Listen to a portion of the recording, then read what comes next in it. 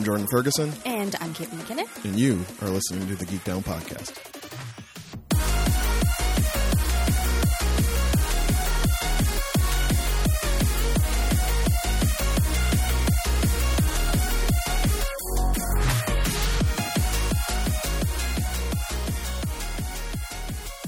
What's up, y'all? Welcome back to another fantastic episode of the Geek Down Podcast. This is a show where two friends sit in front of microphones and try to find the sweet spots where their fandoms intersect. My name is Jordan Ferguson. I am in Toronto, Ontario, Canada, and joining me, lounging adjacent the satellite branch from scenic Hamilton, it's your girl, Caitlin McKinnon. I have hay fever because it's spring and everything hurts and is dry. Don't you love allergy season? Don't you, Kate? Don't you? I didn't have allergies for a really long time, and I thought I was just dying a couple years ago. And then my mom offhandedly mentioned, she's like, "Oh yeah, I started getting allergies in my 30s." I was like, "Is this what this is?" I've already vomited like 5 times today. You think you're dying, and then you take one Claritin, and I'm like, and you're like, "Oh, I'm fine. My eyes are stopped burning." Friends, this is episode 278 of the Geek Down Podcast. If you would like to listen to any of our other 277 episodes, you just swing yourself on over to wherever you get your audio content, be that Spotify, SoundCloud, Google, Apple, or Stitcher. Give us a rate, review, follow, subscribe. Helps push us up the algo. I would love to see us get enough reviews on Spotify to get an official rating. They don't have enough yet to give us an official rating. Would love to see that. Helps other people find the show. I know there are people out here who listen to the show. We know. You know? We can see you. We can see you. We're watching you. You're listening to this podcast. We can see you right now. We know what you're doing. I think one of the reasons they like this podcast is because we're very low pressure. It doesn't take a lot of commitment to listen to this podcast. Very, very low stakes, low commitment podcast. Listen, some of these podcasts get out there, they start feeling themselves. They're doing twice a week, 3 times a week. I guarantee you, friends, you will never have that worry here. Sometimes you can't even get once a week out of us. But whenever they drop, rest assured, if you follow this podcast on your sound provider of choice, you will never miss an episode because they will be brought to you gently dropped from the back of a rainbow mane alicorn named Philip by your mans. John C. Frostilicus III, Geek Down Internet Elf. He does not suffer from allergies. He does not. And he's also equally low pressure as us. He's chill. He is chill. If you would like to tell us how you're chilling on your day-to-day, your weekends, weather's getting a little nicer. Barely. It's trying. It's trying so bad here in Toronto. Doing its best. Doing its best. Doing its best. Its best is not good enough. You can let us know on twitter.com/geekdownpod. That is where the show lives on the social medias. The only place on the social medias. Maybe the last place Caitlin will adjacently live on the social medias. Y'all, Caitlin's tenuous love affair with Facebook might finally be coming to an end. She was the last woman. She was the last woman standing. I feel like Facebook is like, I've never had this in my life. I'm not talking from experience here, but in TVs and movies, sometimes a character has like that person they just have sex with every once in a while, and it's like begrudging, and it's like they kind of feel bad about it, and it's like, you know, they keep on going back, and it's really just... It's fulfilling a need. That's it. It's fulfilling a need, but it's like you're kind of guilty and you don't want to, and you've kind of like grown past them. You wish there were better options. You wish there were better options. And let me tell you, I have looked for better options. But some of my people are there, and people I really like and I want to stay connected to, but I wish it didn't have to be through that medium. Like, my dad's not going on to Twitter, guys. Not going on Twitter. Same. I would never talk. Here's the thing about Facebook at this point in my life. If it wasn't for the fact that you had to have an active account to use Messenger, which may not be the case anymore, but it was the last time I tried to purge Facebook. Because that's the only way I talk to, well, frankly, Caitlin and my family. And also, since I stopped going on Facebook at least once a day to check, like, you know, my groups or whatever, I have missed so many birthdays. I apologize to all of my friends. Yeah, same. Because I don't go on it every day. It's been like a couple times a week, and then I'll be like, oh shit, oops. Well, the Perfume Fans group is still relatively active on there, so that's why I go in for my news. Although official word from the group via Instagram, which is, again, Facebook. Like, I can't escape them. Like, I probably use Instagram the most. Can't escape it. But if you'd like to support this endeavor financially so we can work on our own social media startup and procure venture capital. Oh, does that mean I can wear T-shirts and jeans to important meetings? No, you have to Elizabeth Holmes it and just wear a turtleneck, black turtlenecks and blazers. Also, if you could drop your voice 3 decibels, that would be 3 octaves.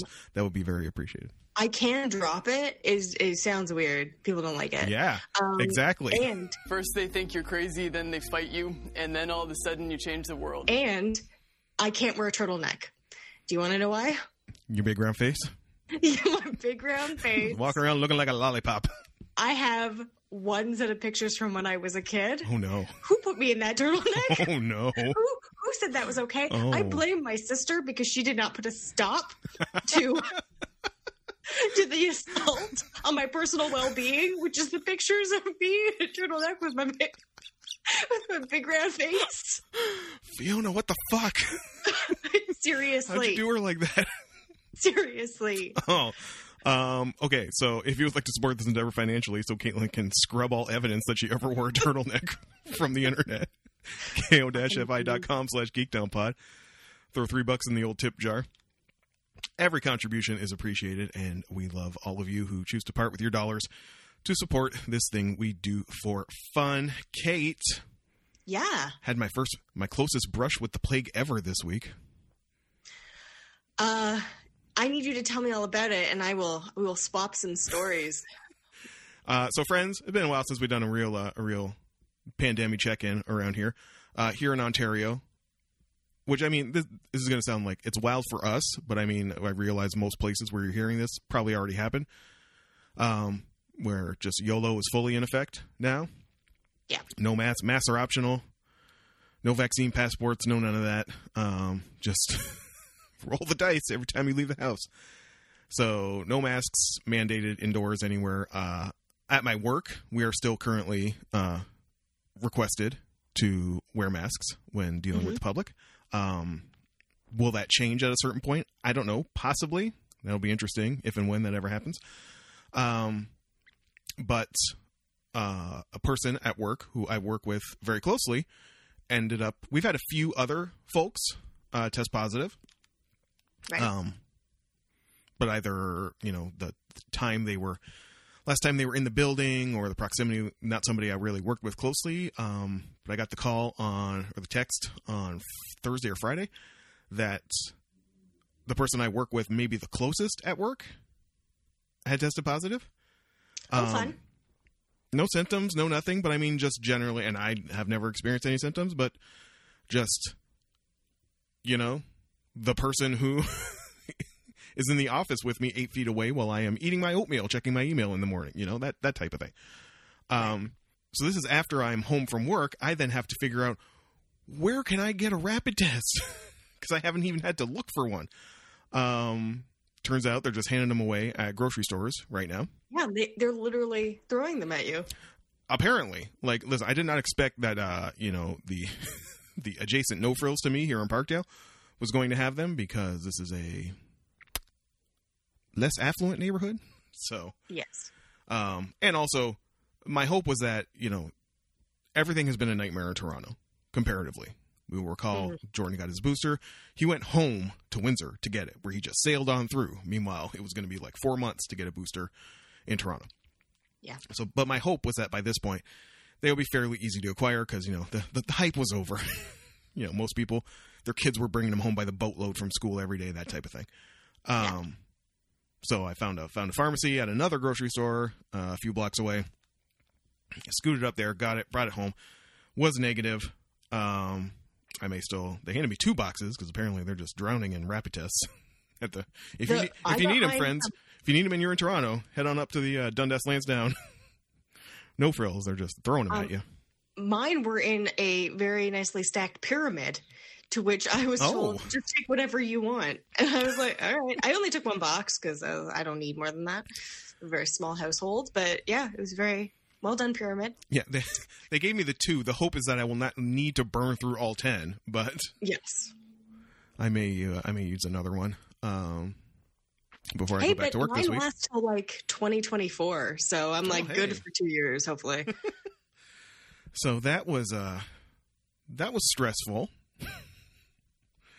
Although Caitlin and I were talking off mic before we started, like, really, a lot of people, all this talk, you know, the talk is of the sixth wave is here, the new wave is here, and like, listen, a lot of folks are going down in my, you know, coworker circle, but as Caitlin rightly pointed out when we were talking before the mics came on, going out, you know, dropping like flies doesn't mean you're on a respirator in the hospital at this point. It means you have the sniffles for 5 days.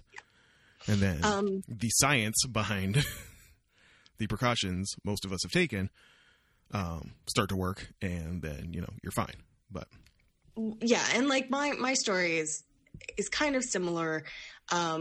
Basically, again, someone I was working with, my boss actually, her family came down with COVID, and she was fine. She tested, she was totally fine, and she's been on top of it, right? Like, she's tested more frequently than other people. Her dad was in the hospital for a while, so again, she had to like test pretty frequently, all of that.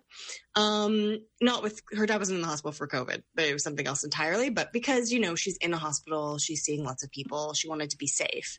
And then all of a sudden I, you know, get up to go to work, and there's a message in our group work chat where she was saying she had tested. She started feeling really sick in the morning, like sniffles, sore throat. She took a test, had COVID. I had literally been talking to her the afternoon before. Again, we had masks on, but it was real close. And I was like, so I picked up a box just in case. She's like, hey, if you get symptoms, test. If not, you're probably fine. This is not to say, like, also you have to remember, both senior correspondent and I think we may have already had it way back in January. Oh, there's been members. December. Before it was a thing, right? The Ontario Science Table, I think there was some article, I didn't see it, but one of my buddies at work mentioned he saw, I don't know if it was Dr. Isaac or one of these, you know, Science Table doctors, who was basically like, the question isn't more, you know, everybody's saying, you know, everyone's going to get it. You've already had it. Yeah. Like, at this point, you probably already had it. So I've probably already had it too, to be honest. Yeah. But it just, again, it's about, you know, symptoms. And we've been very careful with wearing masks, especially while traveling and out and about. And we will for a long time. Don't you be saying anything to me. I will not. No. Don't talk to me about it. I am wearing this mask, especially on the bus. Listen, I told you, just tell them you have COVID. It's like the bulletproof response to anybody who wants to fuck with you for wearing a mask. Just tell them you're wearing a mask because you have COVID. There's no response to that. I will cough in your mouth like a toddler. But just everyone, like you said, I know so many people who've had it, who've tested positive. But yeah, it's that weird thing where you're just like, COVID is just going to be a part of our lives now. It's not going away. It's going to be like the flu. 10 years from now, it's going to be like, oh, did you get your COVID shot this year? I hope you did. Because, it's just going to become part of the background, which is so weird because it was so weird forward facing for so long. Is all we could talk about. Moving from one item of collective trauma to the next. Okay, so y'all listened to last week's episode. We came back from the break, and we mentioned that we want to wrap up quick because the Oscars were on. As I said on Twitter when I posted the episode that week, us finishing recording an episode 25 minutes before an event like that is maybe the most geeked down thing ever. Because I finished, I hit save, I shut the laptop, I checked in with someone cute, and she was just like, this Will Smith Chris Rock thing seems awkward. Now I'm not here to talk about the event. The event been talked about. Gerard Carmichael, the comedian, was hosting SNL this week, and he pointed out like how they told him to talk about it for his monologue. He's like, you realize this was 6 days ago, right? And it's going to be like 10 days ago by the time you're hearing this. That's wild. It feels like We have already lived with this our entire lives, as many people have pointed out. So I don't have any takes for it. You know, I'm smart enough to know, as a white man, that, you know, we say it all the time. I am well versed in the exceptional value offered by shutting the fuck up. It is $0. You know, I would like to say it's free. It is free, and I am aware that it's free. It cost me $0, so I have no problem doing it.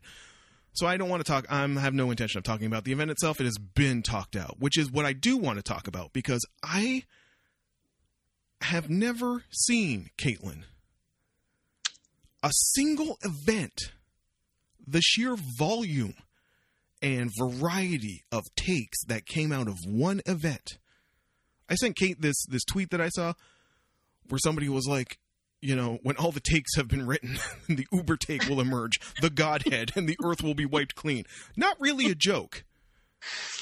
The amount of takes I saw, and, you know, as we often say, you know, RTs are not endorsements. Me saying these right now I'm not saying arguing for or against.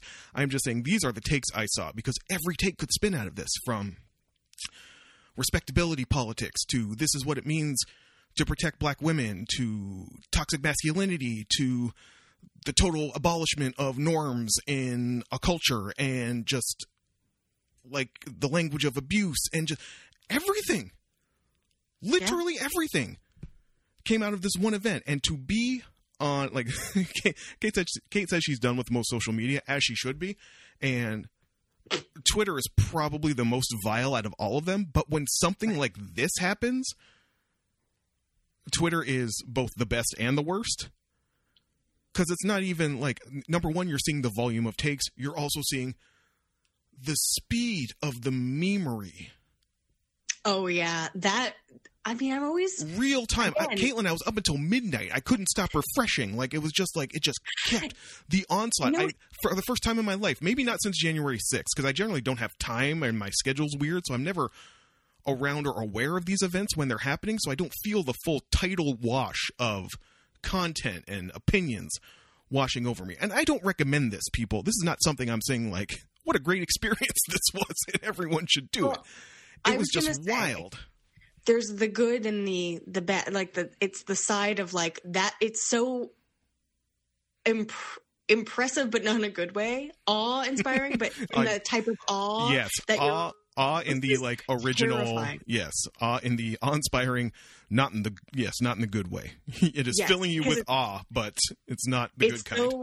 It's so fast. But it's so fast. Like, people, you should be at work or taking care of your children or yourselves or sleeping. Do you want to know how detached I am? Do you want to know how I found out about this? About the slap, as they say? Yes. Senior correspondent passing me a very lovely plate of dinner going, oh shit, Chris Rock just got slapped by Will Smith. That's how I found out. I didn't see it on a thing. I had someone else tell me. This is not how it usually happens. And I mean, like, just the volume. That's what I can't get over. The volume of it, the breakdown of it. Like, it, for 3 days, it was the Zapruder film. Like, every angle. Well, he laughed when the joke was told. Had he not seen Jada's expression yet? The backstory, the deep lore, Caitlin, the deep lore of jokes Chris Rock made previously about them. To just the last 8 months of Will Smith's, you know, life in the public eye. Right. From the Red Table Talks to the aggressive campaign to get an Oscar for King Richard. Like, so much was swirling around this. You had all these elements, and they're all kind of volatile. And then, you know, a frankly bad joke, because, you know, people had to explain. The first thing people had to do was go like, well, in the 1990s, there was a movie called G.I. Jane. Because no one remembered. And listen, I'm already talking about it more than I said I was going to. But to be I will say the best breakdown I heard of it, Hardy Recco for the Higher Learning podcast, hosted by Van Lathan and Rachel Lindsay. They offer a good final word because I think they were recording theirs the day after, and like they're recording while Will Smith posts his Instagram apology. Right. So it's kind of the fullest, I guess, picture at that point, as full as it should be, because there's the element of closure there. Yeah, just, it's wild when like even Deezus and Mero's breakdown was like tame compared to the other shit you heard in the previous. Like it just moved so fast. And I don't know. January 6th was the last time I ever felt just like swept up in just the title, the tsunami of takes. I'm just going to say that the takes and the event overshadowed some other really cool things about the event. I obviously did not watch the Oscars because I don't watch the Oscars. But Coda winning for Best Film was awesome. Questlove winning was amazing. Yeah, I went back and watched Questlove's speech after, and it was like, damn, man. Like, he gave an amazing speech and, clearly was trying to, like, say a lot of stuff about, if you know Questlove's career, his relationship with his father was somewhat up and down, given their history and the path Questlove wanted to take versus the path his father wanted him to take. So to see him talking about that relationship and what it meant to work on that film, knowing his father wouldn't see it, wasn't around to see it, like, this is beautiful.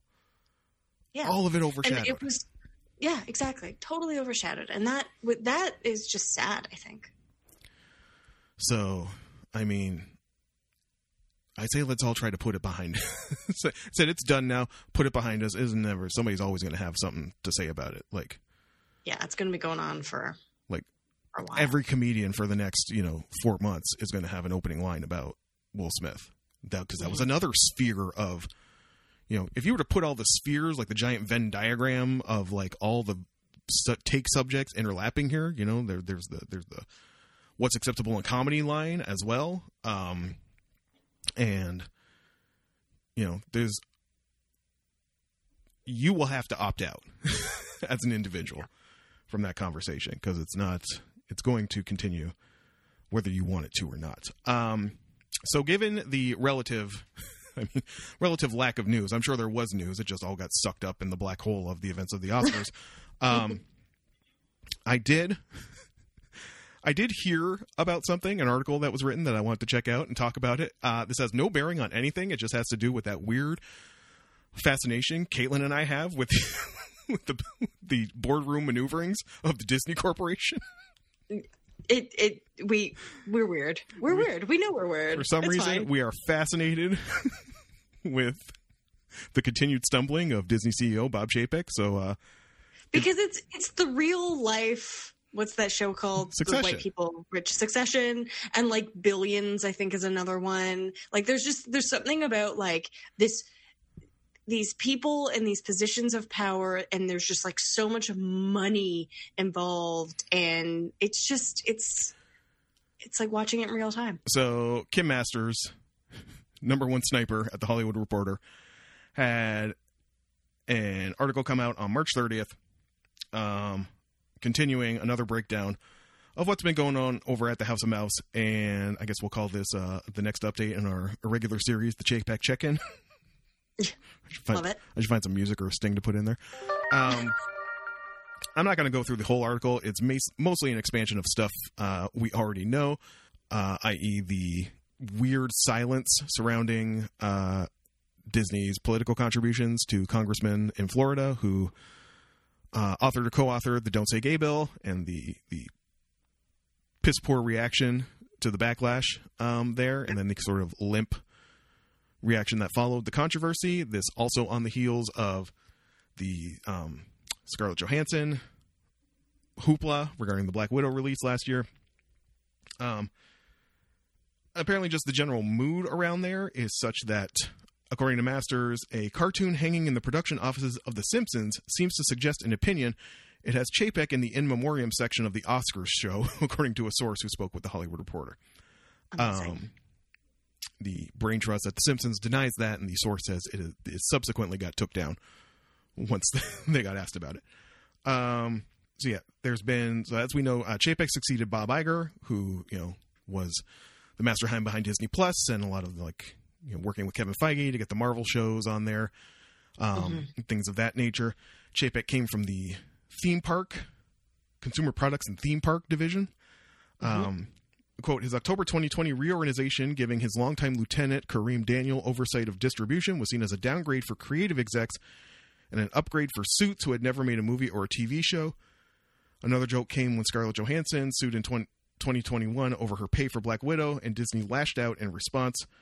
The fight led to a public war of words, with CAA's Brian Lord, and struck many observers as a relationship-corroding battle that Disney would have avoided in the Iger era. I always, we know what Disney purports to be, despite being the largest entertainment behemoth in the industry, right? They own everything. Another longtime industry executive not associated with Disney also thinks the company could have taken a position from the start, re the Don't Say Gay bill. Quote, what's Florida going to do? Throw you out of Orlando? He says, dismissing the idea that opposing the legislation would have alienated a meaningful number of red state fans. One of Disney's high-profile creative partners thinks the underlying issue is that Chapek, numbers-oriented and bottom-line focused, hasn't shown he understands the importance of the employees who bring the magic to the Magic Kingdom. Quote, there's a lack of awareness of what makes a company in terms of people and the culture. Masters goes on to say, there are those within Disney who hope Chapek has already learned from his mistakes and will learn more from his listening tour. Oh, he's going on a listening tour. I missed that in earlier paragraphs, Kate. Ooh, we love a listening tour. We love a listening tour. We love a listening tour. We love a listening tour. We love to see the nothing that comes out of a listening tour. That's what we love to see. You've been listened to. Doesn't that feel great? But we're not going to show you at all that you've been listened to, because we haven't actually. Well, the hope is that he can win some trust and move forward. But one industry veteran says it won't be easy. Quote, even if he sits there and smiles politely and listens, people are not going to buy into it at this point. Quote, he's not going to win hearts and minds. So the saga continues. Wu-Tang, Wu-Tang. Listen, the Moon Knight dropped this week, right? We're all still watching. Like, it takes a lot for as Caitlin once said, it's easy to keep the train on the track when the track's already been built. So it's going to take a lot to derail the train, but the ride is bumpier than it needs to be currently, shall we say. Yeah. And also, I already have a really conflicted, relationship with Disney. Right. My heart hurts every time I think about it. But it's also that balance of it's the question The Good Place brings up, right? It's that no matter what you do, you're doing something wrong. And it's sort of I have to balance the wrong in my life. Anything I watch, whether it's Netflix or Amazon or Disney or whatever, they're all terrible. Everything I buy is terrible. So do I become a mole person, or do I have to balance it out in some way? Yeah. And it's taken a long time to get to that point. I used to get crazy about it, constantly just low level anxiety about other things, but it used to just be an addition to the low level hum of anxiety. So yeah, hey, get at us if you've got an interesting way to balance, buying into a company that may be evil. I don't know, it could be. What is evil? What is evil anyway? Yeah. Who's to say? Who's to say?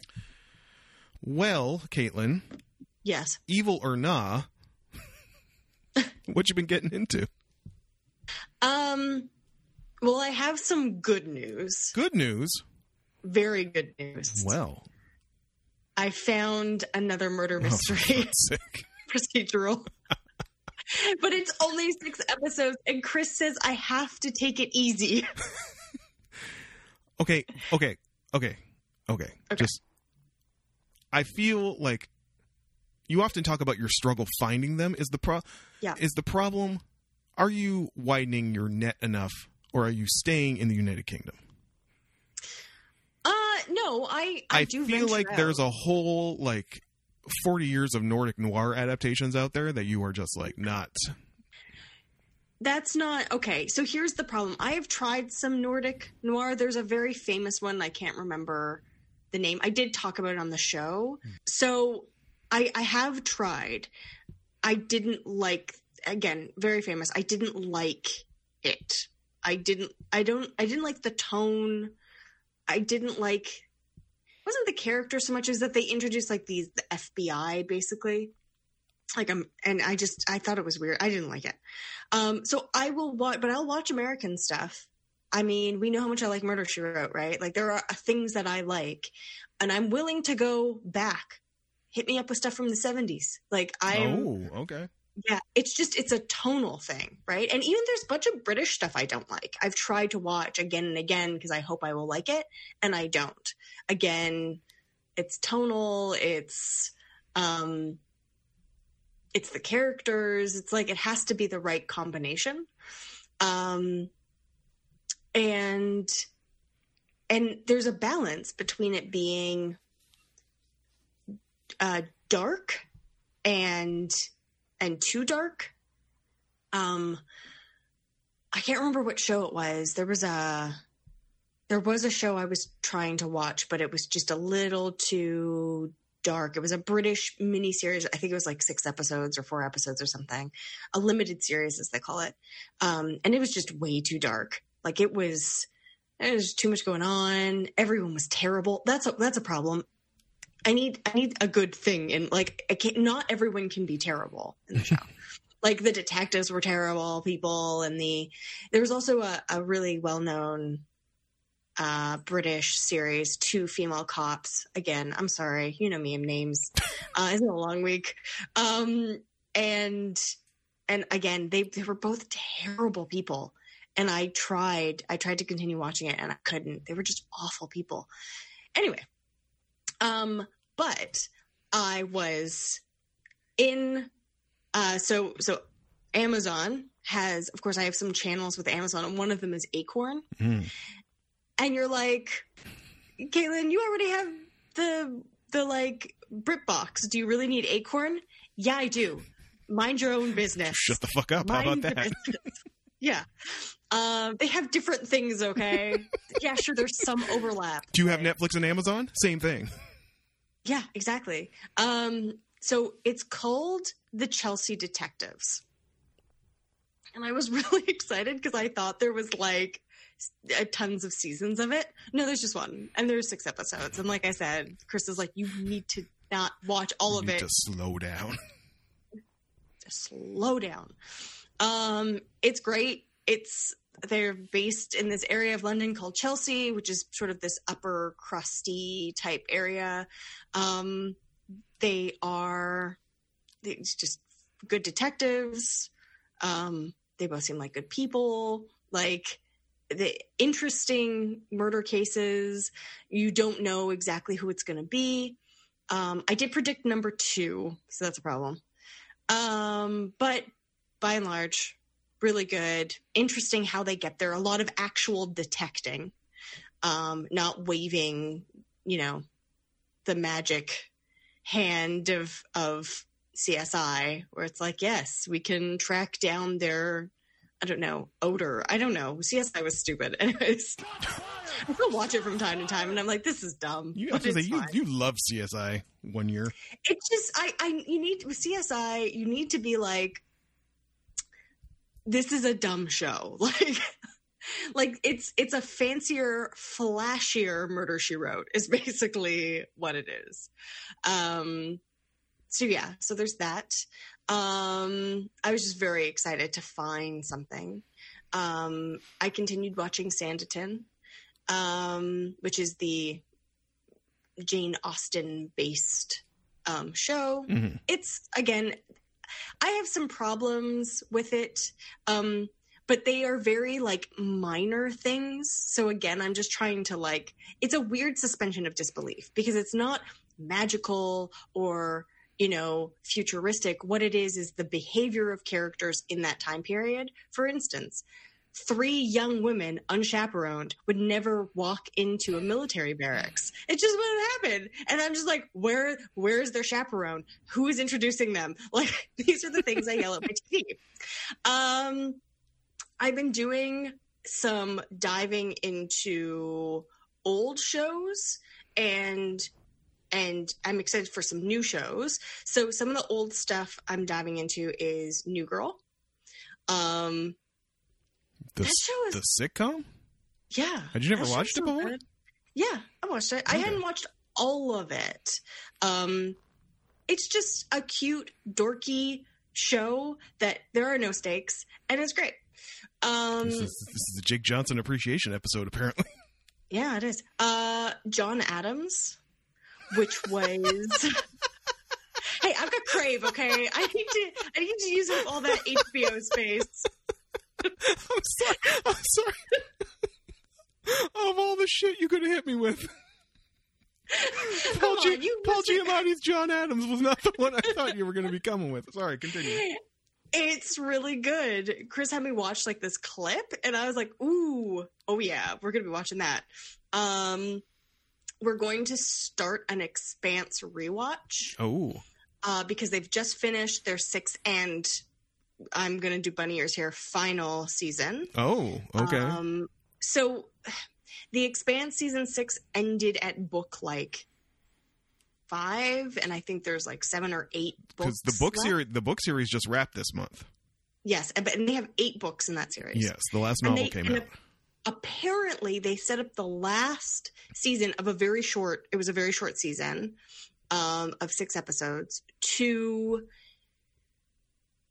They did that, and they've set up the other 3 books. So it's sort of one of those things where they could pick it up. Mm-hmm. Because there actually is a break in the novels as well. Book number 5, there's a big time jump to book number 6, from what I understand. I have not read the books, and I have not seen the final 2 seasons. One of the reasons we're doing the rewatch as well is because I did take a break from watching season 5 because of COVID. I was like, this show is so good. It is basically the best sci-fi on television, but it is dark as well. And I was like, I can't take any more darkness. Give me all the crap you can. So anyways, that's going to be happening. So I'll update you on that. Then new stuff. There is the Halo TV show. Oh, okay. Are you watching this? We are. And it's weird because it's good, but it's not good. Like, there are some things that are really good, and like they've got some actors you recognize. It's not like it's like people you're like, I don't even know who that is. And the acting is good, but it's also got this quality that's not good about it, and I can't quite put my finger on it. You know, it just feels like the budget just wasn't there, but it's not terrible. It's very weird. And I don't know the Halo like video game. Like, I know of it, of course. I know Master Chief. I know, basics, but I've never played it. So I'm not a huge fan of it.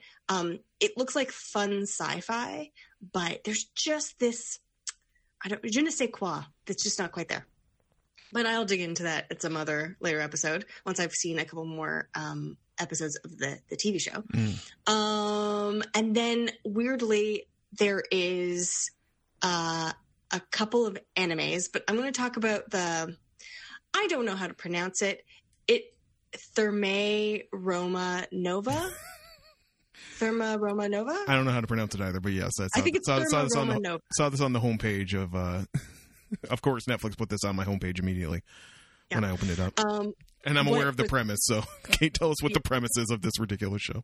It's basically a show about Roman bathhouses and how they are connected to Japanese bathhouses, possibly through a dimension door. That's the thing. That's the thing to spend your money on making. Sure.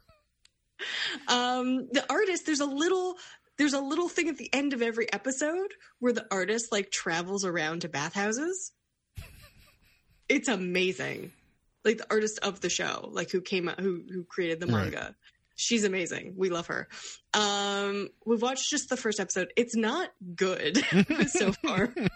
But Chris was so our old housemates texted him about the show and being like, the voice of of how you do your old Roman voice, they sound like that. And he was like, I gotta see. We don't know the character that they're talking about, but we have some guesses. Anyways. And then finally, that's not the only thing I watched, but Moon Knight. But I think we'll talk about that. We'll do that. That'll be our bridge. That'll be our bridge. The last thing I ended up watching was The Personal History of David Copperfield, which it's the personal history of David Copperfield. It came out in 2019, so not too long ago. But I don't think it got released in theaters. It's a famous Dickens book, of course, and it was remade into a movie with Dev Patel, and it was really good. They did a really good job. They wove in David Copperfield being a writer and how he connected sort of these parts of his story. It was really cinematic, which was great, and I got a really big crush on Dev Patel. I don't mind saying it. So yeah, it was a great watch. If you like historicals, if you like period pieces, and if you like really cinematic movies and great acting, this is for you. And then, yeah, that was it. How do I want to do this? So I guess we didn't bridge straight into it, so we can put a pin in it for a second. Kind of a personal update to start with. Yesterday was a nice enough day in Toronto, and I'm off all this weekend. And so after I got caught up on some of my stories, I got myself together and hit them bins, Kate. It had been a minute since I went for a dig, like a real dig. Like, this is my day. I'm going to multiple stores and I'm digging. And I did not expect to have the day I had. The sound of sickness. I was in the basement at Cops Records and noticed a stretch of bins that just said Value World /Caribbean /Soul. Okay. I did not have great hope for this. Mm-hmm. But I just hit a freaking run of like Patrice Rushin, the Commodores, like stuff I'd been looking for that's like, it was $4 a pop, including these two compilations I did not know existed. They're apparently from the late 80s. They were put together by UK rare groove DJs for the UK market, and they're called Rare. Right. And they're like basically a smattering of like essential rare groove stuff. So many joints on there that I have looked for and like turned down other places just here on this compilation. You know me, I'm the fucking compilation reissue king. Fuck original pressings. I don't care. Just give me the song. You just gave me fucking like 3 Weldon Ravine songs and Michael Wyckoff, Looking Up to You, which is like, I just talked to Hisa about that record because they got a copy in and it sold that day when they posted it. And I might have been thinking about it. And when I talked to Hisa, I was like, how much did Michael Wyckoff go for? And he was like, oh, that was 90. And I went, right in his face. That's exactly what I did. I just right in his face. I just got the one good song on the album on a compilation for $9. That's what I paid for it. And then at Rotate, I was not expecting to find a bunch of Athens of the North, like rare groove reissues, including the best variation of The Formula. Kate, what's The Formula? I don't know what The Formula is. Kate, I do know what The Formula is. You know what The Formula is. What's The Formula? I know what The Formula is. Sorry. The Formula is having, I don't know how to say this politically correct. One person of a different race. There we go. I was going to say a group that is one race and there being just one person for some reason. But sometimes two, just like, you're like, oh, I wonder how they met. If it's a primarily group of black musicians with one white musician, vice versa, any combination, a Puerto Rican guy in the back, a Japanese guy, it's always going to be fire. This has never let me down. So when I found something called Judy Pollock featuring 33 and a third, a white lady and 3 black guys, I was like, no way this is bad. There's no way this is bad. And spoiler alert, it wasn't. And also, they had the reissue of all of MC Solar's albums, that being French rap god MC Solar. And it was not that long ago, I was on Instagram reminiscing about all the French rap I used to listen to. So I haven't had a day like that with the sickness in a while, where it was like, I was going to say, it also goes back to, like, what it means to go through the bins, right? Yeah, like this is what it's supposed to be about. Not just, I'm not dissing you. But not just like bring back that 90s slang. But it's not just about ordering the records you want. Exactly. It's about the search. It's about the hunt for like that record that you're going to get for a really good deal that's going to be fire that probably not a lot of other people have. And the discovery. I didn't know who Julie Pollock featuring 33 and a third was before I flipped the bins at Rotate. I was like, what the fuck is this? It's on Spotify. You pull it up, you listen to it, and you're like, oh my God, it's fire. And it's $15. Like... So you grab it. And you get the cosign from the guy ringing you up. Who, the best thing that can ever happen when you're cashing out is when the guy who works there picks it up, makes the arch eyebrow and looks at the back and goes, it's really good. And I'm like, yeah, man, I know. Yeah, that's why I'm paying money for it. That's my one exciting musical update. Caitlin, you want to know my other musical exciting update? What is it? Friends, if you've listened to me on here and you've ever wondered to yourself, how did Jordan get into this weird freaking 80s city? How do you even find city pop? City pop's played out now, but Jordan, you've been talking about it for like the better part of 5 years now. How did you ever get onto this? Friends, the answer is the group Caitlin loves to hate on the most. That being Osaka-based idol group, vaporwave idol group, Especia. Oh, no. Caitlin. Yep. Guess who's reuniting in June? No. For a 10th anniversary concert. No. Who let them? Who let them? Fuck yeah. And it's the best lineup. It's the 2015 lineup. 5 Specia, as I call them. Oh, I'm so amped. They'll stream it on YouTube for free if their channel gets 4,000 hours of streaming between now and like June 1st. So you best believe the quality of this call is going to drop because I've just been had YouTube running in the background on the PlayStation the whole time. Oh, it's been 10 years, Kate, and would you believe in those 10 years they still never learned how to sing? I do believe it. I do. Or dance. Oh my God. It's like, you know what? They're like the antithesis to Perfume. They're just like Perfume is like the epitome of making stuff look easier than it is. Yeah. Species is just the example of doing easy stuff bad. But the songs were fucking bangers, and they still are. What else was I getting into? The Dropout continues. The fall is here. We are very excited. John Carreyrou has published his article in the New York Times thrashing Theranos for all of their horrible, horrible misdeeds. You got to see Laurie Metcalf just chew up Elizabeth Holmes at the Harvard Medical Directors Gala. Don't call me Phyllis. I'm not Phyllis to you. Call me Dr. Whatever. Yeah, suck on it. Man, one day I want to be a doctor just so I can be like, actually, it's Dr. McKinnon. Call me Dr. McKinnon. Shout outs quickly as well while we're talking about future things like the blessing of a future Especia concert. Caitlin talked about future shows. My future shows are the Tokyo Vice show coming to HBO. Have you seen this? What? Ansel Elgort and Ken Watanabe playing a cop and a reporter in Tokyo. Yes, I did. And I have weird feelings about this. Because it's Ansel Elgort. We know this. That's what I'm saying. I'm saying it's weird for me because Ansel Elgort, but I think it's weird because I understand what they're doing. It's kind of like what they did with that British Japanese crossover police show. Right, Gary Haji. Yeah. It's like introducing white audiences to Japan, to Tokyo.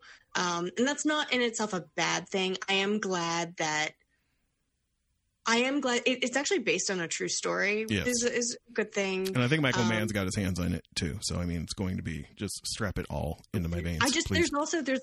there's like a white girl in it for some reason, and I'm like, you didn't really need that. Anyways, hey man, so one of the best books I ever read was People Who Eat Darkness, about one of these one of these Australian girls who gets murdered working as a hostess in Tokyo. A lot of white girls working as hostesses over there. So. Okay, fair enough. Like, again, I get kind of uneasy about, like, I don't want to whitewash anything, right? Because that means it takes away from this difference of the story. If they can keep that intact as, like, and it's about an outsider who wants to get in and then gets way over their head really quickly, that's okay. I just want to keep that intact. I think it's more the trailer suggests it's more that vibe than anything else. I also want to shout out, I think it's called We Own the City or We Run the City. It's David Simon of The Wire going back to Baltimore to do a story about police corruption starring John Bernthal, aka The Punisher. Like, are you serious right now? Are you serious? Just like strap me in. Let's do it. Strap me in. Let's go. Those are things I want to watch. Other things I did watch. I mentioned The Dropout. Winning Time we'll talk more about next week. Moon Knight, I said this to a lot of people, more like meh night, but I will grant it is just the first episode. Oscar Isaac is carrying this on his back. Really? He's the appeal there. Because I have someone in my life who is cute and is very much an Oscar Isaac fan. So I'm loath to admit that his performance is you don't like his face? No. Well, you can take that up with her. I think he's a good actor though, and I think he's doing a good job right now. And it looks like a lot of fun, but I've never found him. I don't know. Anybody who's like read Grant Morrison's Doom Patrol, this is like, I feel like this is playing in a lot of similar type of sandbox. Although, I also take for granted that you gave me, a Moon Knight comic that does this stuff as well for the show once. So, like, this is not unfamiliar territory for me. But hey, shouts to not mentioning the blip. Appreciate that. So yeah, it's fine. It's a Disney Plus Marvel show. We're going to watch it no matter what. Last two things I want to mention right quick. I mentioned Gerard Carmichael at the top of the show, the comedian. He was hosting SNL because he has a special on HBO Max right now called Rothaniel. It's basically a one-man, I don't even know what you would call it, a performance, one-man show. It's much more kind of in line with like a Hannah Gadsby's Nanette type of thing, where it's like not comedy per se. It's basically him in a chair at the Blue Note in New York.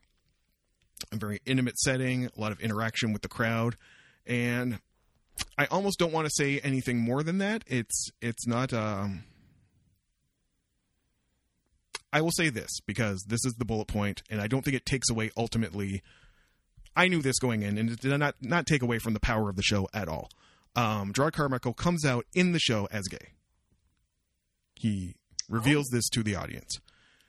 And you can tell halfway through when this happens that, like, he is actively processing what that means in his life. And with the audience, he says at one point, I see the Nike fitteds out there. Like, some of y'all's opinions are changing right in front of me.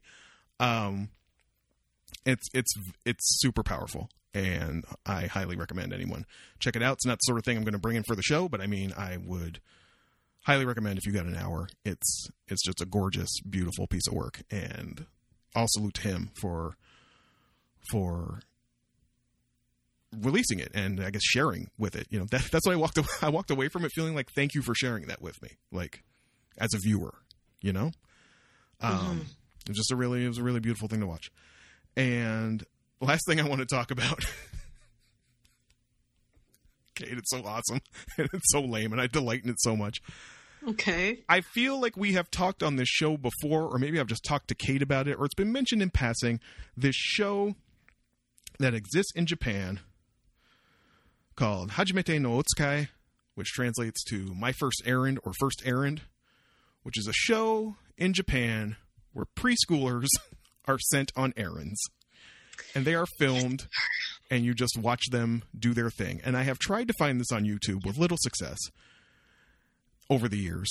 And then I found out randomly that Netflix just threw one season onto Netflix. They are calling it Old Enough. It is this show. Caitlin? Yes, Jordan. I can't with this show. It is the purest, sweetest 10 minutes you will ever fucking watch. My throat is raw from screaming through both very short episodes. It's like 7 minutes of me just going, ah! Like, I can't take the squeaky shoes. His squeaky shoe. So the first, I can't take the destruction of the flowers on the ground. The premise is just what I said. It's you have, I think the first kid was like really young, right? Wasn't he like 2? He was 2.5. He was 2.5. And you just send him to the grocery store, right? And I've heard, this is not, I've seen some American takes, or I've seen some Western takes that are like, blah, blah, blah, blah. Okay, listen, there's a camera crew with them. Nothing's going to happen to the child. And also, it's kids turn 4 and start school and they walk to school by themselves generally, right? Like it's... Yes, in Japan, yes. Yes, this is a much more regular practice in Japan. And these things like doing errands is, I think, part of... I don't have the full sociological explanation, but I do believe this is a thing in Japan that they do to, start to get them used to doing things on their own. And given how you can like go to the bathroom in Japan with your cell phone and your wallet out on the counter at the Starbucks and no one will take them, like it's threats like that are not at the fore of their mind as they might be other places. Anyway, that said, in the 4th episode, I've only watched 4, when young Yuka is starting out so brave to go do this and then breaks down crying in front of her mom because she doesn't want to do it because her mom's not going to be there. And then the mom's trying to encourage her while slowly dabbing at her eyes. I'm like, don't, stop it. Stop it. Stop doing this to me. Don't you dare make Yuka go for the tempura or whatever she's out going to the market to get. The 3rd episode was the one that killed me because it was this little girl. She's 4 and she's making a few stops to get some stuff for her sister who has a fever. And at one point, she just stops in the middle of the street and turns. And also, this is great for me because it's about the level of Japanese I can speak. She just turns and goes, "Konnichiwa," and you're like, you don't know who she's talking to at first. She's talking to the cameraman. Also, it should be said these are narrated as well by a very enthusiastic narrator. Yes, and he's then like, "Don't ignore her," and the cameraman finally goes like, "Oh, what are you doing today?" And it's like, "Oh, my sister has a fever, so I'm going here." It's like, "Oh, aren't you a good girl?" "Yes." You're going to do your best?" "Yes." I was like, I protect at all costs. Like, I cannot. I'm just babbling right now because I'm sorry, but the little boy who's like, he's walking along and he's like, ambulance, cop car. I just wanted to, and then he had the little snot on his way back. You remembered the curry? As I said on Twitter, he remembered the curry, and I turned into the meme of Leo DiCaprio in Once Upon a Time in Hollywood. I was like snapping my fingers and pointing at the television. I was like, "Yes, Hiroki." Should also be said, not all of these kids are angels. No, Orange Juice Boy. Orange Juice Boy is a bit of a shit, and his mom was so like emotional and worked up when he's going to do this. He's going to do it. I was like, no, he just fucked around for like 2 hours. Yeah, he tried to catch a dog with a net that was not big enough. Made the most piss poor thermos of orange juice. Yeah, and brought it back. But they gave him his credit. He was like 3 or 4. Listen, if you just want, this is clearly not for everyone, and I've talked about it more than I talked about Moon Knight, for fuck's sake. But like, it is the purest thing I've seen this week, and in a week as fucking weird as this one has been, given the thing we talked about at the top of the show, like the pure just joy of watching a show like this. Like I said, it's 10 minutes long. It's a quick little shot of joy to your life, and then keep it moving. So speaking of keeping it moving, that is what we're going to do right here. I'm going to re-up my coffee because I got to get prepped for all those dicks. So many dicks. All those dicks that are coming flying to my face. Penises everywhere. This one's for Kate, y'all. When we come back, we will talk about the HBO show Minx after this break.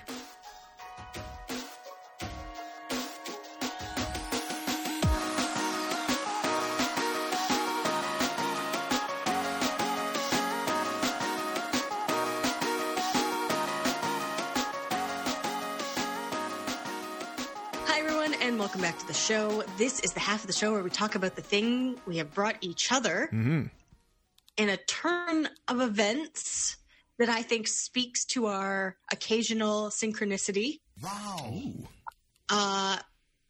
Jordan brought this, but I was already watching it and was thinking about bringing it to him. And I was like, yeah, I was very excited. But before we get into it, we are going to talk about our rules because we do have rules. I know it seems like we don't have rules, but we do.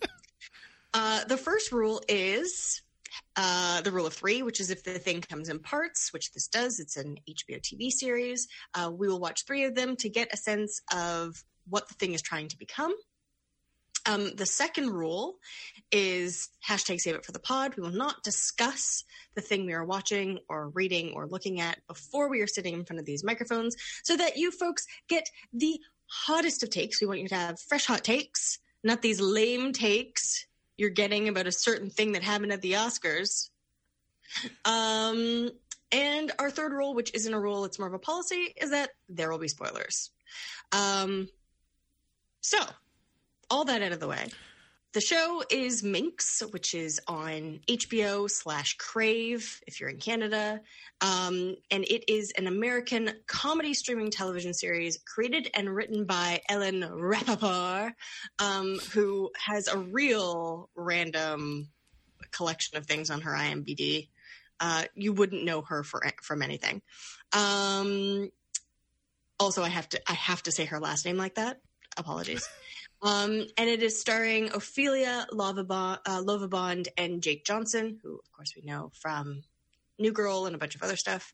It premiered on HBO Max on March 17th, 2022. We are on topic. So not on even topic. all the episodes have dropped.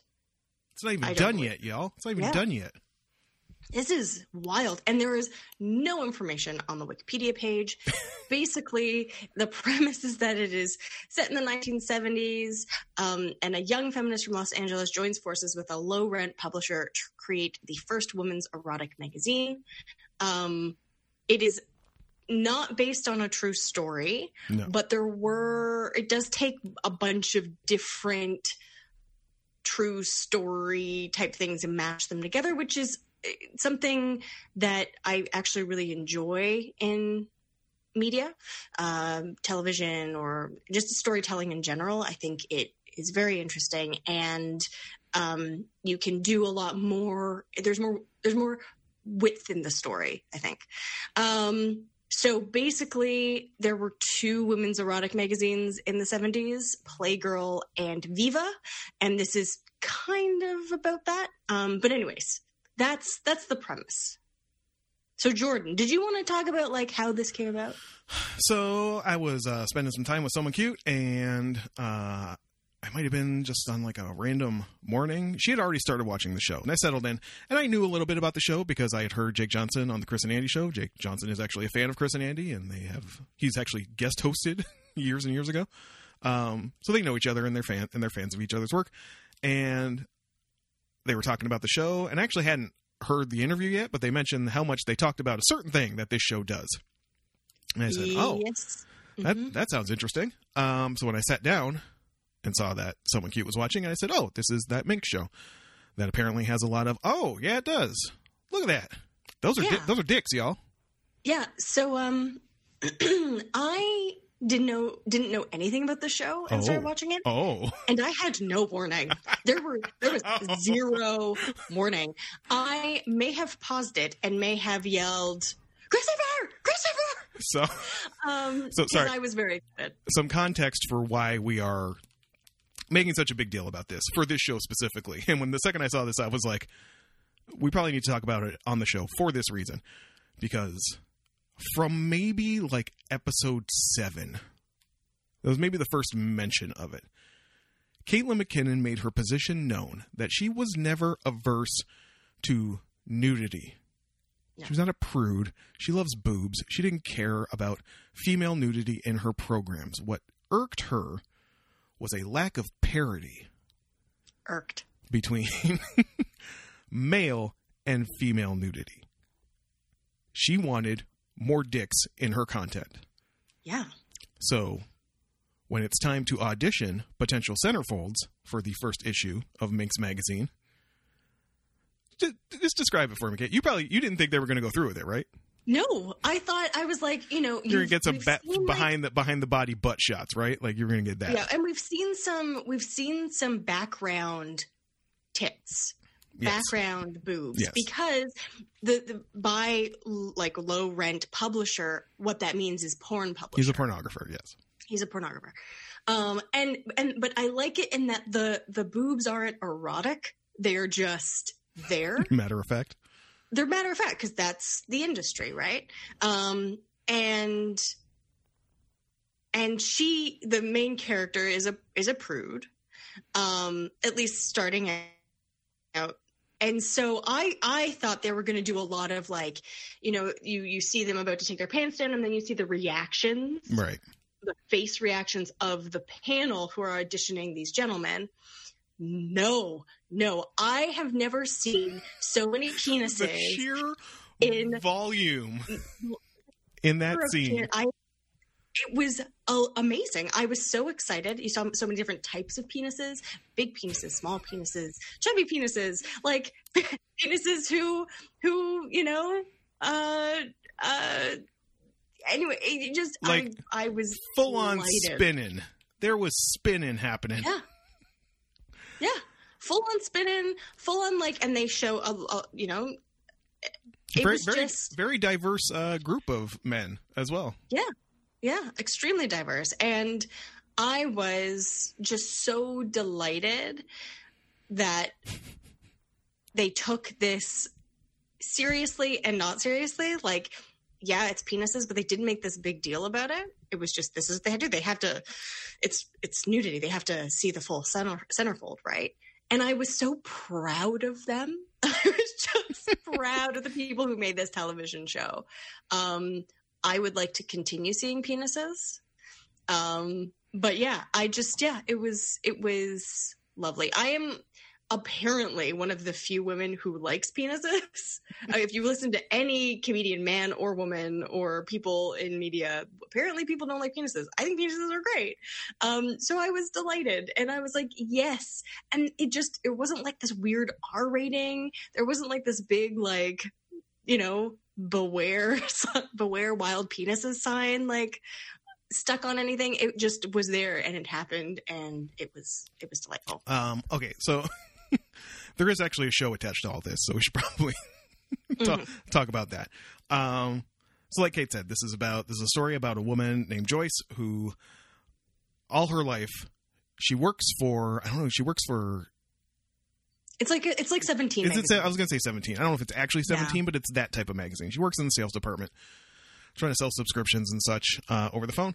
And she loves publishing. She loves the magazine industry, but she wants it to do more. And she has this mock-up, this vision of a magazine she's had in her entire life, called the Matriarchy Awakens. Is that what it's called? I believe so. Yeah, that's what it's. What an eye catcher that one is. Yeah. And she is at the first episode finds her at the basically just like an open pitch at magazine publishers like Condé Nast and publishers like that to pitch ideas for new magazines. And this guy starts chatting her up in line, who is Doug, who is the Jake Johnson character, who owns Bottom Dollar. Is that the name of his publication company? I believe that's what it is. And he's got everything. He's got the Milky Mommies and just this is peak porno mag era. Yes. So some of y'all in a post-hub world, a lot of you might not be familiar with that, but at the time, magazines were the first and last stop for all your needs in that regard. All your pornography needs. So she spends a day making pitches. No one is interested except for Doug. And she's obviously wants nothing to do with him. And it's basically, the show becomes a workplace comedy about them trying to make this magazine, and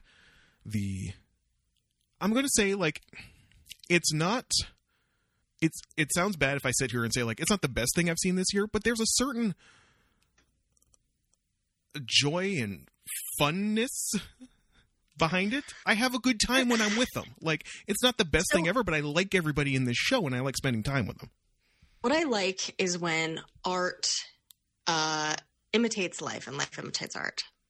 And something that they're doing in this show, so they talk a lot about in the magazine, or when they're creating this magazine, making what the main character, Joyce, what she wants to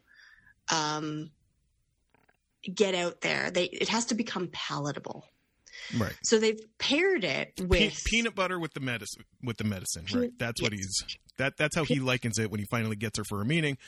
He likens it, you got to sweeten the medicine. You got to put the dog pill in the peanut butter so the dog will eat it. He thinks her writing is great, but she's got like her taglines and her titles are scary. A lot of what she's saying is like, it's just one full paragraph. Like you haven't broken it up enough, right? You've got to make it palatable and digestible to people who aren't maybe used to reading really dense philosophical because it's a magazine novels. It's not a philosophical paper, it's not a journal, it's a magazine. Those are two different things. And I think the show is doing the same thing. Even today, like it's happening, but even today there's this really like weariness about having open discussions about sex. And I'm not talking about like sexuality or something being sexy. Like there's a lot of women with very little clothing on, and men too, but actual like important conversations about what is good sex, what women want, their place in things. There's still a problem. And there's actually, I have to point this out now, and hopefully I remember for next week, because I have started watching the show we're going to be doing next week, and there is a scene, and I like high-fived myself. And I was so excited, and it's just like this tiny clip. It's actually something going on in the background of a scene, and I'm like, yes. I want to get that. I'll get that off, Mike Yell, and I'll write it down so we remember to talk about it next week. But it has created this fun show, but it is talking about some still relevant issues. I mean, it's giving you sort of this history of the 70s, but it's bringing up some actually like important things, like is it the third episode they talk about they're trying to find people to advertise. Is it the site, or is that the second episode? That's the third episode. The second episode is with the councilwoman, which before we get into the third episode, I just want to say, going chronologically here, in the second episode, there's this councilwoman who recently gets elected, and she's like the family values candidate. She's targeting all these salacious businesses. And, Doug has tried to glad hand her with, bribes or contributions or whatever. She ain't having it. So then, Joyce tries to engage with her at a Girl Scout club Girl Scout troop photo meet. And I thought that scene was genius for the way it presented, the way it went about presenting the differing perspectives of the time regarding what equality, feminism, etc. It's a conversation all between women and girls, but there's a variety of perspectives there where, Joyce tries to make the point that she's trying to do something, for the betterment of those girls in the Girl Scout troop. And the councilwoman just basically starts asking them questions about like things the ERA is about, It's like, girls, what do you think? What do you think about the ERA? And one girl's like, I don't want to pay my husband alimony if we get divorced. And Joyce is like, even if he raises the kids? She's like, well, it's not just that. It's about, you having the right. What if you want to join a male, a boys scout troop to learn about things like wood carving? And some girl just goes, do you find yourself carving a lot of wood? Yeah. And it's like, well, no, but I should be able to. And those are the nuances on both sides of the arguments, right? And it was a very funny way of presenting that stuff, but still present it. I think your observation is actually genius, where you were pointing out the show is doing what Doug said the magazine's doing. Thank you. Also, I would like, it's small, very small scene so far, and I hope it plays a bigger part. But I think it's the character of Yes, it's Tina, played by Idara Victor. She's a black woman Tina's awesome. Yes, and she's been working with Doug for years. You get the sense, I don't know, do you get the sense that maybe they were involved at some point? Maybe he definitely trusts her, like, implicitly. Yes, an incredibly close bond. And there is a underlining conversation there about white feminism. Right. And how white feminism at this moment in the 70s is not feminism for all, or it's having that point where there could be that diverging thing, you know, feminism in its outset. There's always been this issue between intersectionality and feminism, and a lot of, especially at this time, white feminism veering off to and not really including all the voices it should be. And that has something to do also with poverty and feminism. And I just think, like, I think it's going to be part of a bigger conversation, hopefully this season. But Tina was a great character. I think, you know, there's a great scene just to go back to those two characters and the relationship between Doug and Tina. Yeah. There's a scene in the second where Doug's trying to find, you know, leverage on this councilwoman, and he's at the bar with Tina, and she slides a folder to him, and it's like, where did you get this? I had favors to call in too, you know, that type of thing. And he looks at it and he knows it's money, and he closes it and he slides it back to Tina and he says, put that somewhere where I'll never find it.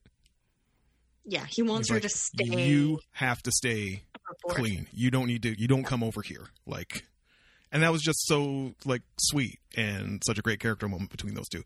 Jake Johnson is just such a charismatic actor to me. I generally love him in everything he's in. So, like, and he belongs in the 70s. He really I've never seen an actor look like they belong more in the 70s more than Jake Johnson. Also, shout out to the character of Shelley, played by Lennon Kathleen Parnham. She plays Joyce's sister. And she's kind of like the POV for, like, America, right? Like, because Joyce is still kind of off in her own little world where Shelley is living in the world. And the third episode, I think, maybe this is where you're going, is a great scene where, like, Joyce wants nothing. Basically, their lead advertiser is dildos. On my opinions, Jordan. Go ahead.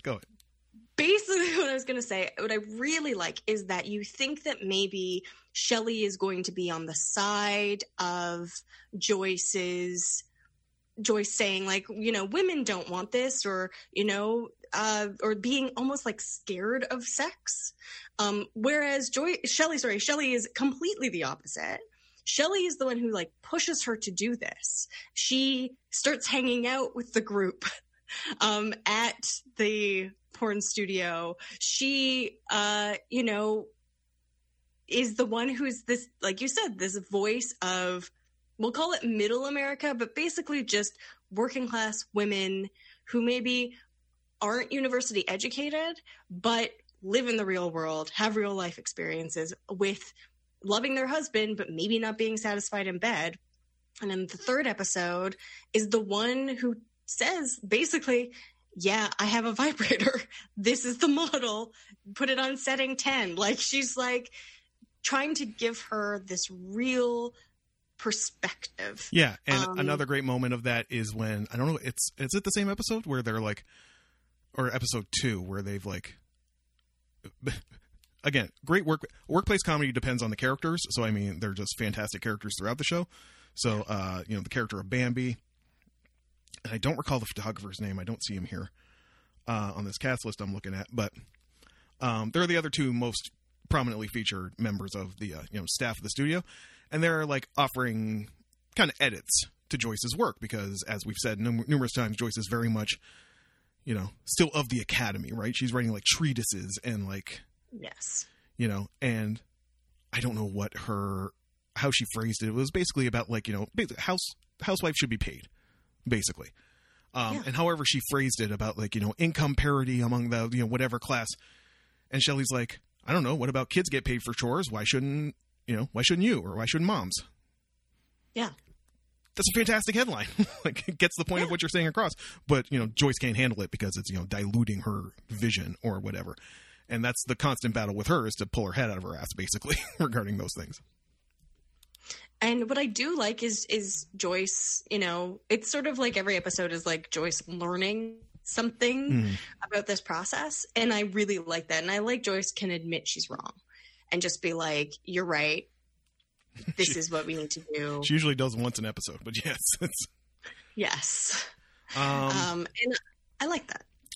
One final sort of thing. I think this is both a show we're both going to stick with, correct? Like, we both really like this show. Yes. For sure. And I would recommend it for a lot of y'all. I don't think it's taken up a lot of bandwidth in the disco right now. I don't know what it is, but I don't hear a lot of talk about Minx. It's definitely worth your watch. And Caitlin. Yeah. How long is an episode? It is, what is it, 30 minutes? 35 minutes. That is amazing. I'm so glad they did that. There was a sketch on SNL this week, like the little rap parody, all about how Pete Davidson wants short movies. It is my theme song. Look forward to it hitting the drop rotation. That's a short-ass movie. A really short movie, like at most an hour 40. Give me that short-ass movie. But yeah, like, listen, I saved it till the end. Like I said, I was out and about yesterday, right? And that was also the day I had to watch all these. And I was like, fuck, I'm going to be up till forever watching these. I fired up the first one and I said, 35 minutes? Ma'am. And it doesn't feel like that. You're a 6 out of 10 just for that alone. Yeah. And like, for me, it's definitely 7 out of 10. No, almost 6 is just for the length. I'd give it 7.5, 8 for the content. Yeah. I was going to say 7 out of 10 only because I haven't finished it. And I want it to if it keeps doing what it's doing, then it'll for sure be, 8 or 9, depending. And yeah, this has just been a joy to watch. Basically, I want there to be more penises. And I would like an erect penis in a sex scene. Please. I have seen so many pairs of boobs. Also, I need more because it is the 70s. Very important. And also just continue like with the good storytelling. And I do, like, listen, I encourage you all to watch it because, like I said, I feel like it's kind of a sleeper and it may need some more eyeballs to, make sure it gets a chance to do all the things and all the seasons it wants to do. So I'm not... Yeah. Maybe it's just not traveling in the same circles I generally keep, but I mean, it's worth a watch. Like I said, for half an hour, it's not. There are many things that make me laugh harder. There are many things that move me more, but this is just a fun show. It's just cool to hang out in this world. Like, yeah. So that's on your Crave or your HBO. Check that one out, friends.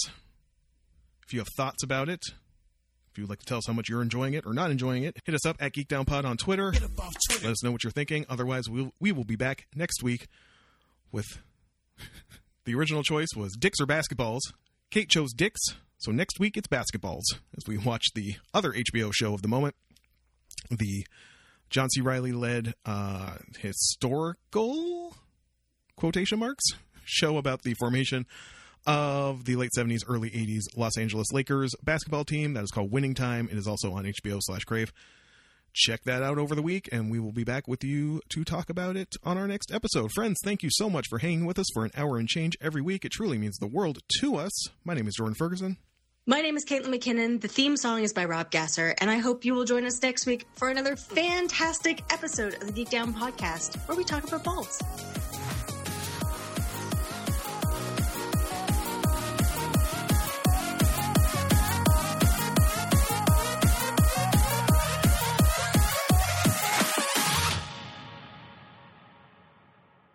Or this thing I wanted to talk about. Take your goggles off and power down your steam-powered typewriter that you're using to look up notes. Okay, I'm done.